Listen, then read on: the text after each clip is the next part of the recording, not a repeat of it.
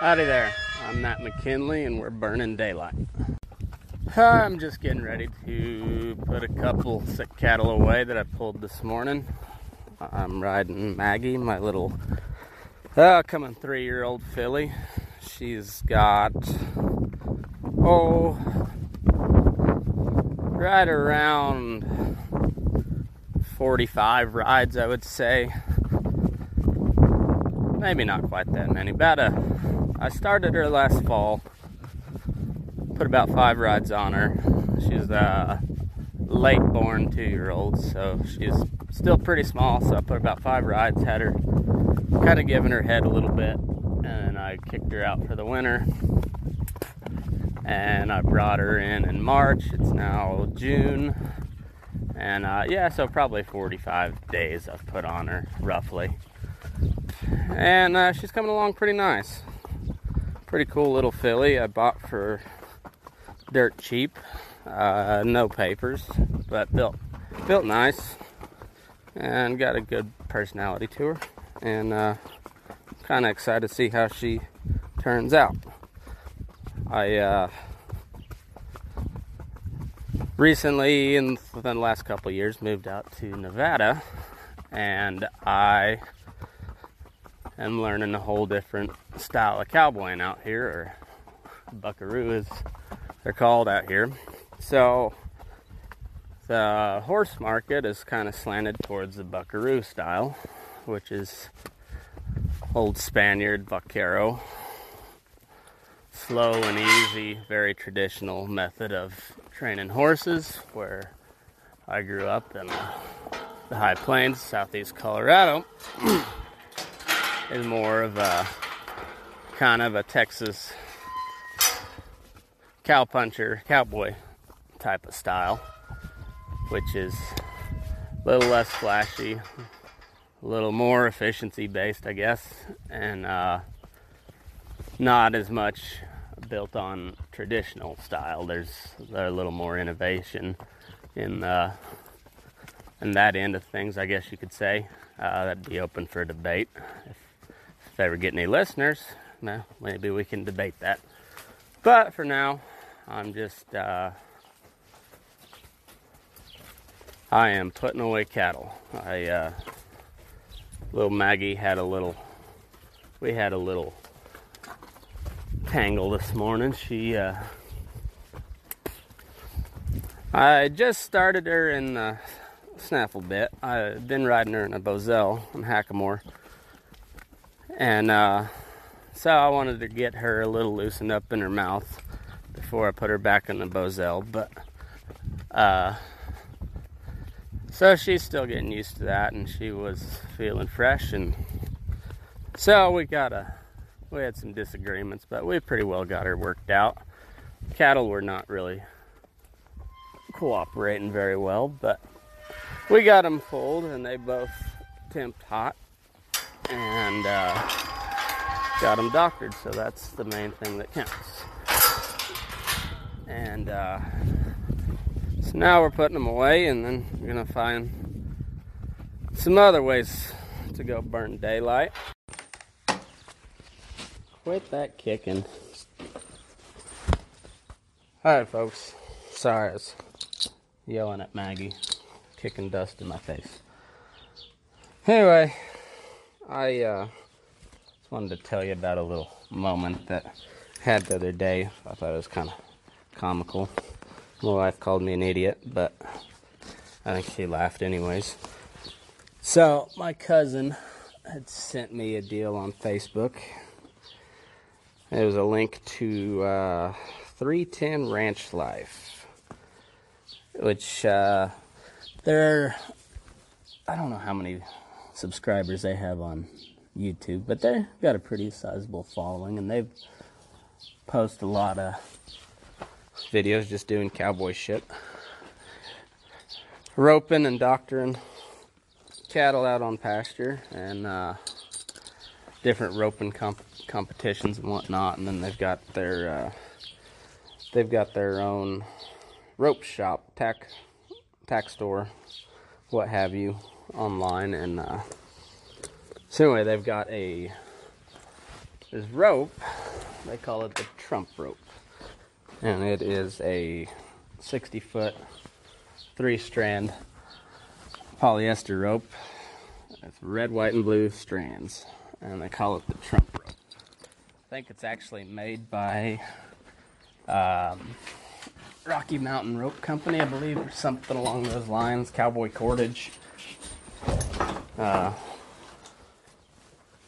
These are not paid sponsors. I don't have any paid sponsors at the moment. But if they would like to be, well, they can get in touch with me. I would more than happily take them on. But anyway, I got this message from my cousin, Robbie, and he sent me a link to this Trump rope, and I said, I need one, because I kind of like old Trump. He's kind of an idiot, but I kind of like him. He cracks me up. And so I had pretty well wore out my old cotton rope, and I was needing a new one anyways, so what the hell. So I bought it. And right about that same time, we were receiving a whole bunch of Mexican steers from Mexico.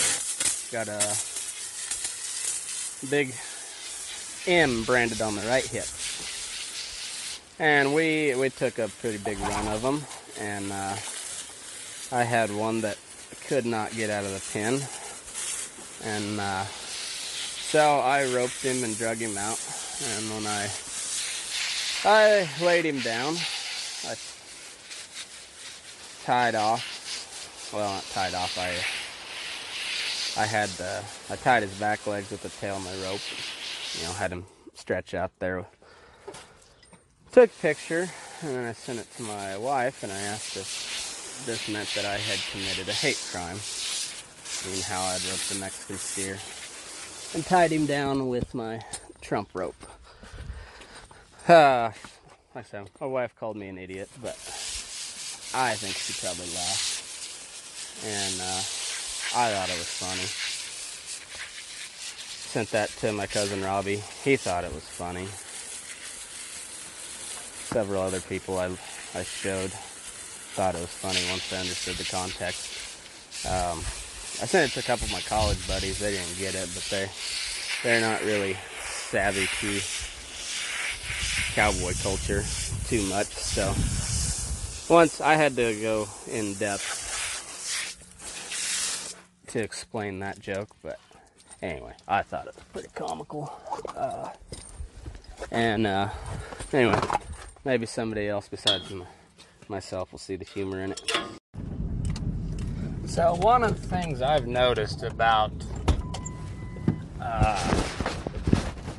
buckaroo style of cowboy and horsemanship versus more traditional cowboy style, like around Colorado, Texas, Kansas, New Mexico area where I grew up, is well,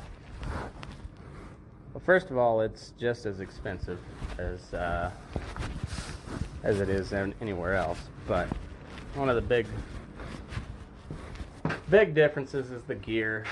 Buckaroos rope on a slick horn, so mule hide or shaft leather or something along those lines rather than rubber, and meaning your rope doesn't come to a stop like it would when you're dallying on rubber, but they make up for it with a longer rope, usually about 60 foot.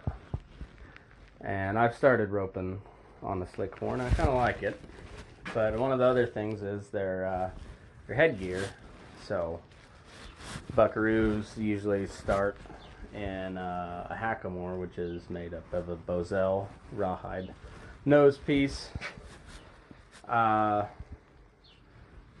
they use a Makati or McCarty rein, which is about 23 foot long, and you tie it on your Boselle so that you have a adjustable rein that just loops over their neck, and then you have a length at the end as a get down rope.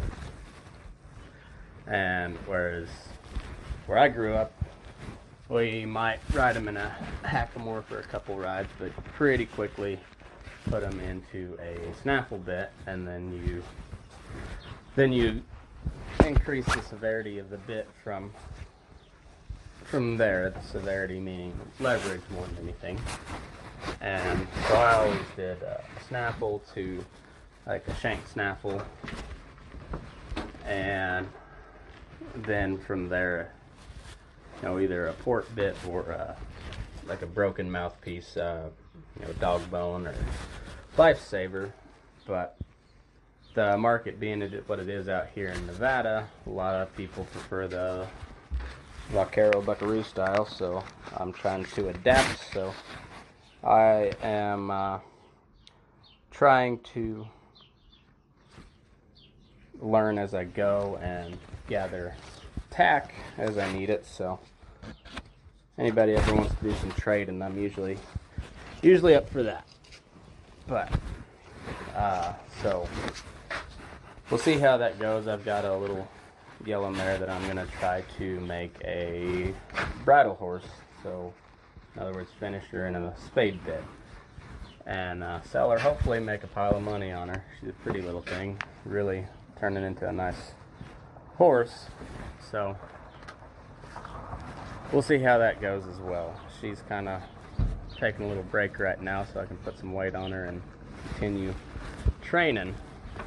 Feedlot kind of wears on a horse after a little bit. You're constantly shifting around in the saddle, opening and closing gates, and you may not be riding very hard, but it takes a toll. So got to keep them rotated out so they hold up just like any other piece of equipment. You got to take care of it. So one of the other things I've noticed on the Buckaroo style out here is that they're not near as big of a hurry to get a horse to where they want them. When I say that, I mean that they take their time making a good horse, whereas back home we were trying to get them up to speed as quickly as possible, which I suppose that's probably the case there out here as well. But their Buckaroos are in no rush at all, it seems like, and that's just my observations. And not that they're not going fast enough, that just they're not in a hurry. It's a different kind of mindset. So that's, I guess, one of the other big differences I've noticed. And I guess at this point in my life, I'm kind of a hybrid, where I rope on a slick horn. I carry a 60-foot rope, but I still ride a swelled fork saddle, which is more indicative of like the Texas style. High Plains, where I'm from, most everybody rides a swelled fork saddle, which has swells on the front end, whereas out here they ride a wade or a slick fork, and typically they have a set of bucking rolls on them, or squaw tits is what they call them out here. And so I'm just other than a few. There's some big equipment differences and little change in mindset, but at the end of the day, you're still on a horse taking care of cows. So, end of the day, it's same deal. But I guess I'm kind of a hybrid, where I'm still used to the stuff I grew up with, but I've learned some things since I've been out here, and there's good and bad to all of it, it seems like. And at the end of the day, as long as the job gets done and the cattle are taken care of and your horse is in good shape, then it's a win for everybody. I want to thank you all for listening today. I appreciate it. It means a lot. I started this podcast here because I cowboy for a living. I spend a lot of time on horseback, just alone, just me and my horse, and so there's a lot of thinking, a lot of coming up with dumb ideas, and I also listen to podcasts pretty religiously. My wife might say I'm a little obsessed with them, but she can shut her dirty mouth. I don't care. I like them, and I listen to a little bit of everything. Joe Rogan, of course, he's kind of the godfather, but I listen to a lot of political podcasts and then a lot of comedy. So any morning I could go from Joe Rogan to, well, it's typically Ron Paul. First things first, because you gotta get your daily dose of truth. So if you really want to know what's going on in the world, you gotta go listen to Ron Paul. But then I'd go from there to comedy and a lot of history podcasts. I'm kind of a nerd like that, but I never found anything that really catered to the ranching lifestyle, or just western, cowboy, buckaroo, whatever you want to call it. But you know what I mean. If you work with horses and cattle every day, there's not really anything I've found that kind of documents that. And so that's kind of what I'm trying to do here. And I get together with my family or my buddies, and we drink a few beers, tell stories, and they're always pretty funny.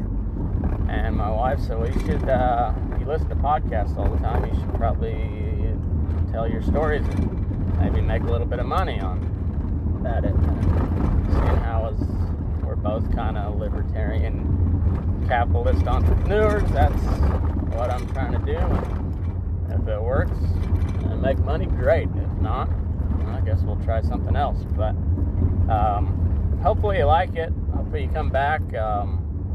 Subscribe, like, rate, all that, that good stuff.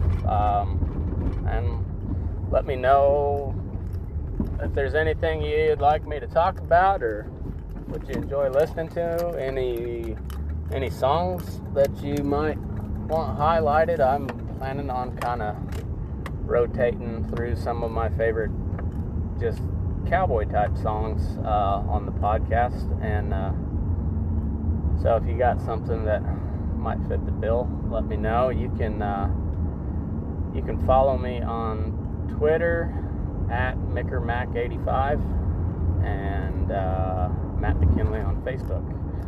Anyway, have a good day. I gotta get, and come back soon. Adios.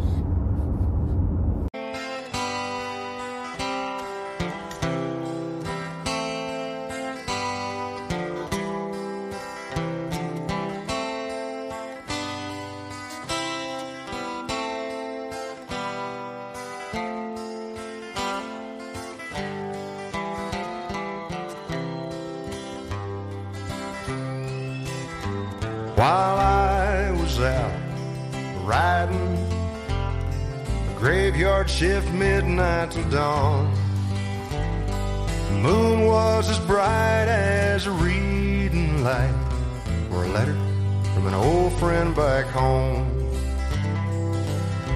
And he asked me, well, why do you ride for your money? And why do you roll for short pay? You ain't getting nowhere and you're losing your share. You must have gone crazy out there. Tells me last night he run on to Jenny. She's married and has a good life. Boy, you sure miss the track when you never come back. She's the perfect professional's wife.